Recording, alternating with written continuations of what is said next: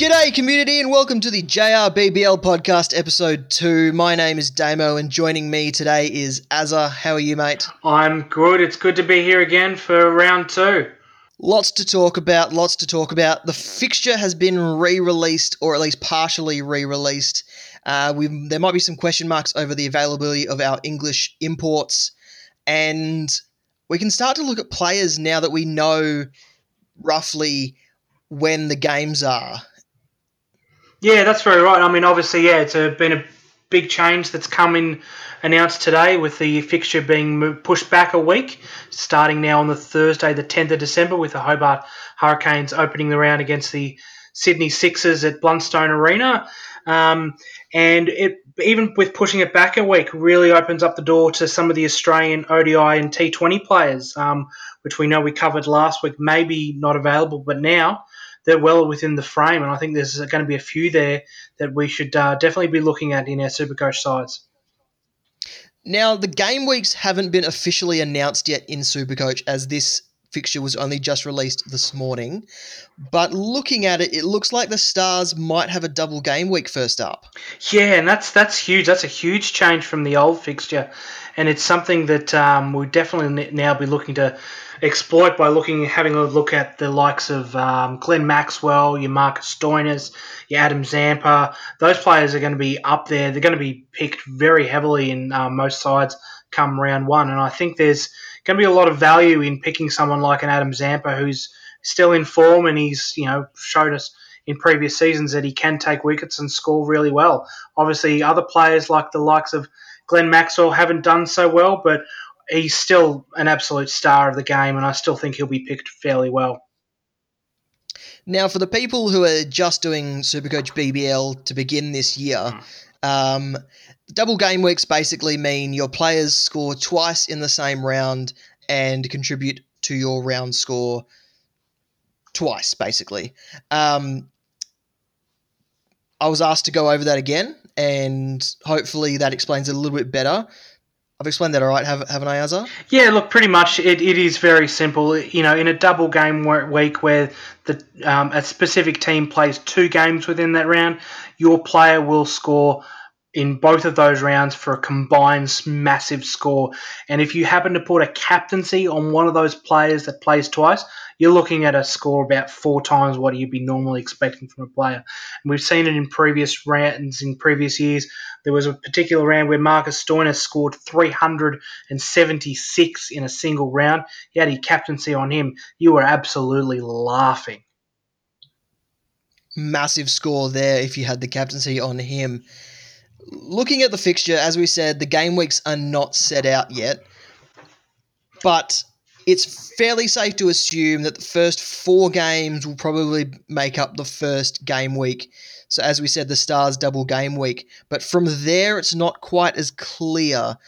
So you had a take on this. Did you want to run through it? Yeah, so look, obviously the guys at the Supercoach HQ will be working tirelessly behind the scenes to give us this information as soon as possible. But look, we can try to have a look at the fixture as it is and take an educated guess at where we think the rounds may end up. And looking at the fixture as it stands, the first 4 games are probably going to be in that first round block with the Hurricanes, Sixers, Stars, Heat, Thunder, Renegades and Scorchers to play a game. After that, we're probably looking at the next 5 games because there happens to be a gap between the 16th and the 19th where there isn't a game, which looks very good to have a round break. Similarly, we'll probably see the next block on the 19th to the 23rd of December because, again, there's a nice break there, the 23rd to the 26th of December. And in that particular week there, that's when the Strikers are going to have a double game week, and you'll be looking up to load up on players for that particular round. We spoke about players likely unavailable due to their selection for the English sides. This affects the likes of Jason Roy, Liam Livingston, Tom Curran. But how long are they expected to actually be out for?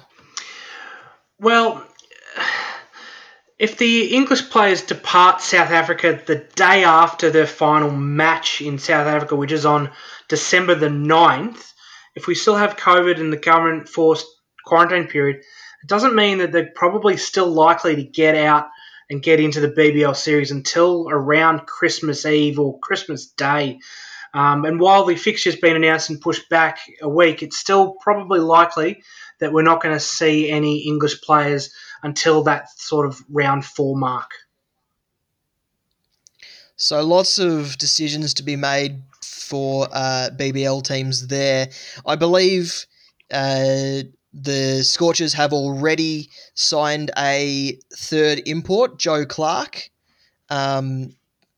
Or they were rumoured to be signing Joe Clark, and it was very close. I don't think other teams have made any moves yet, though. No, that's right. Yeah, no, look, I know. Yeah, Joe Clark was in line for BBL's deal, and I think that's definitely very close.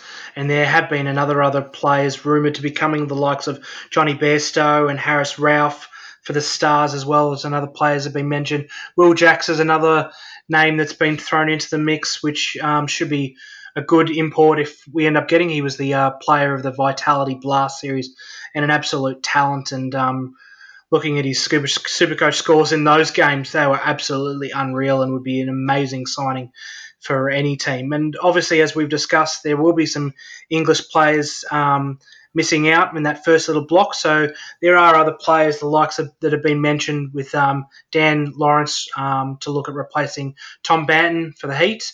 And also, as we mentioned, Joe Clark will be filling in for Jason Roy at the Scorchers. So now that we've got the fixture in front of us, can we start to actually look at building our team to take advantage of these early games, even if we don't have the fixture? And which players should we be looking at?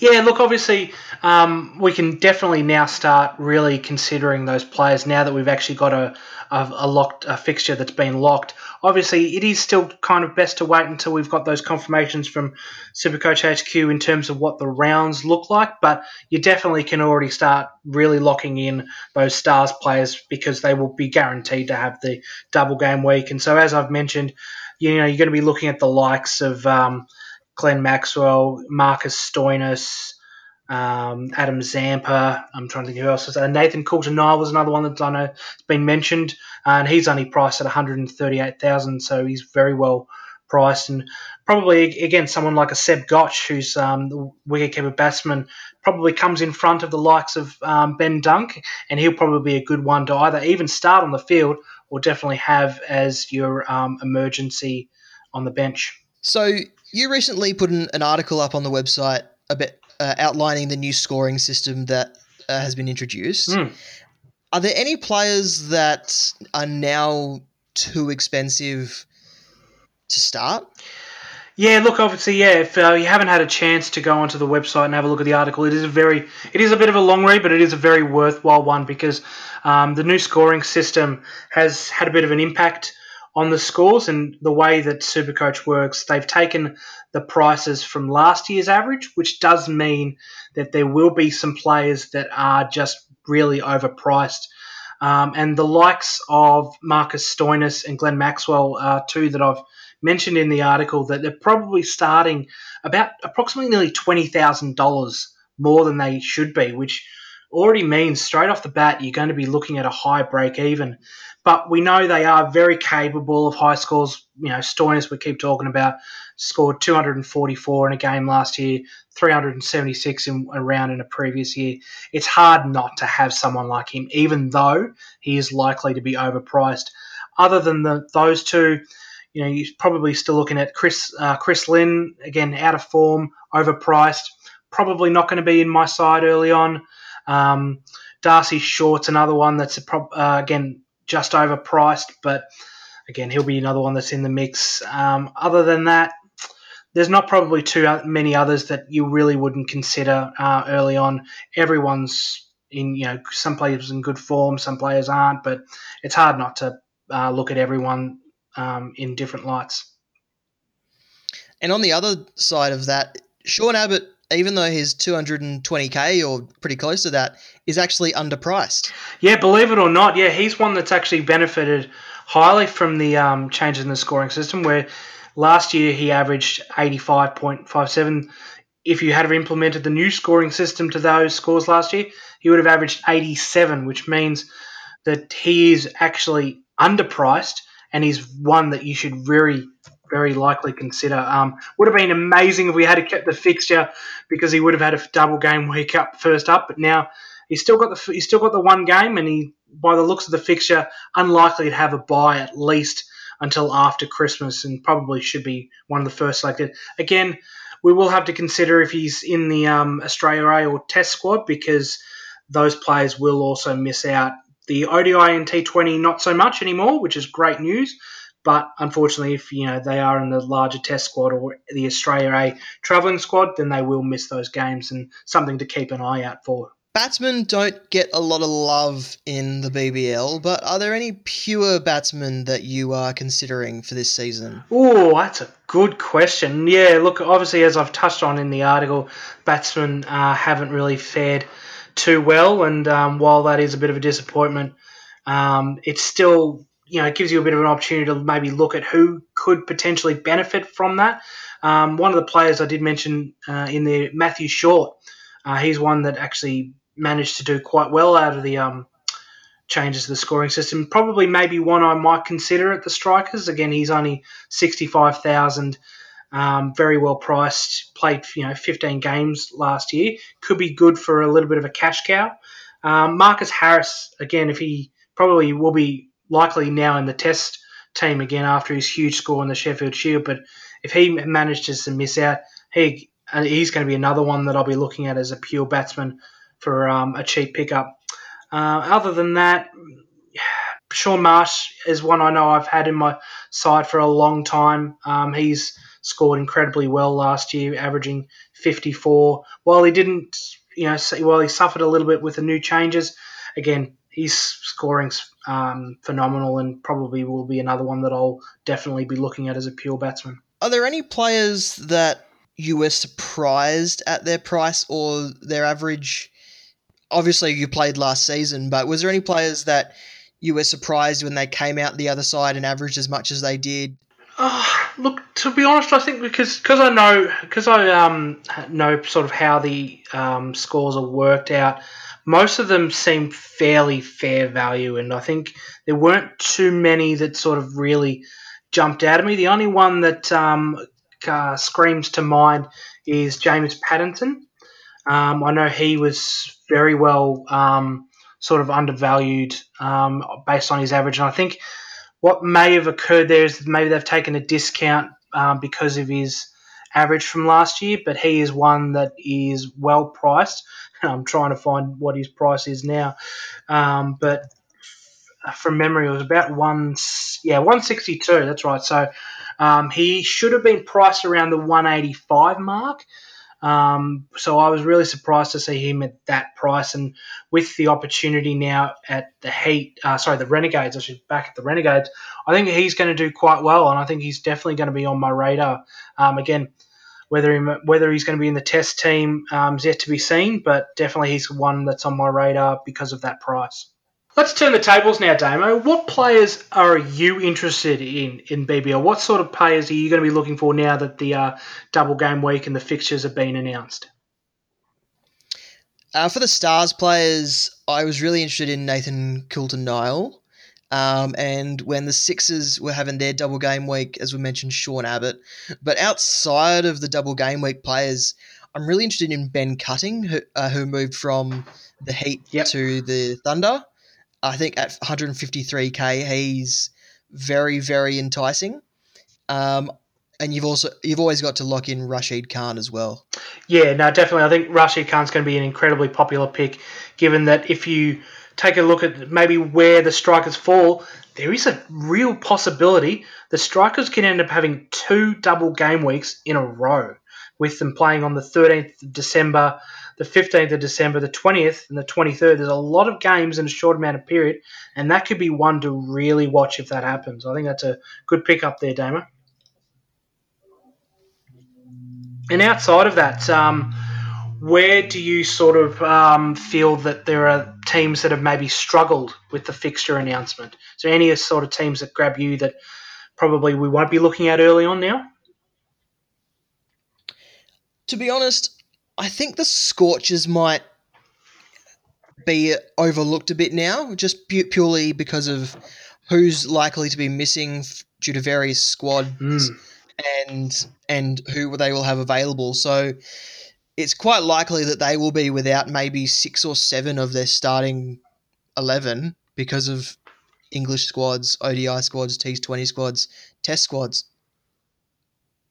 Yeah, no, it's very good point. I mean, obviously there is going to be a bit of impact with the ODI T20 tests, the England South Africa series, and all the other series that are going on. And I think there's still some confirmations to be made about what's happening with the New Zealand Super Smash T20 domestic league there too. But that happens early, around the BBL season as well.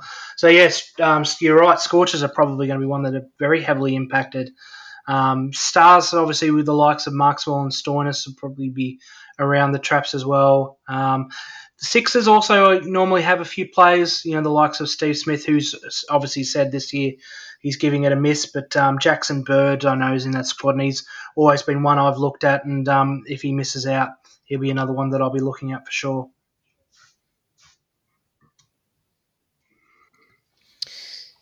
As there are some players that played last seasons and even in seasons before that who aren't currently signed. Probably the most talked about name so far is Alex Carey, and then there's also Nick Larkin, who plays for the Stars usually. Who else is missing?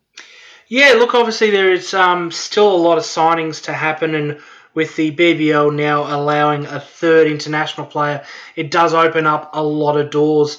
But the likes of Dale Steyn, Phil Salt, Clive Rose, Zahir Khan, Usman Shinwari, all of those international players from last year haven't signed. Again, looking at the list from last year, Harris Ralph, I know we've mentioned earlier, who's been still linked to the Stars, has yet to sign.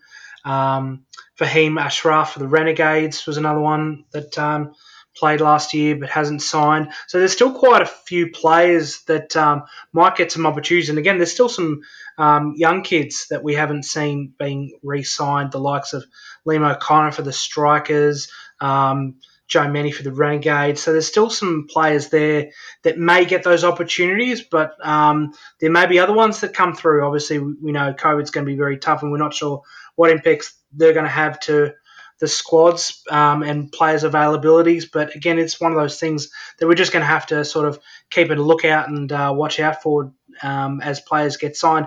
And I'll bring those latest informations, and Jock Reynolds will too. We'll be sure to be tweeting out any signings that come out over the next few weeks and be looking at putting out some articles after all those squads have been signed so we can look through them in detail as well too. Fantastic work there. I think we are done, Azza. Thank you so much for joining me today. Oh, it's absolutely my pleasure. It's always a pleasure to be here.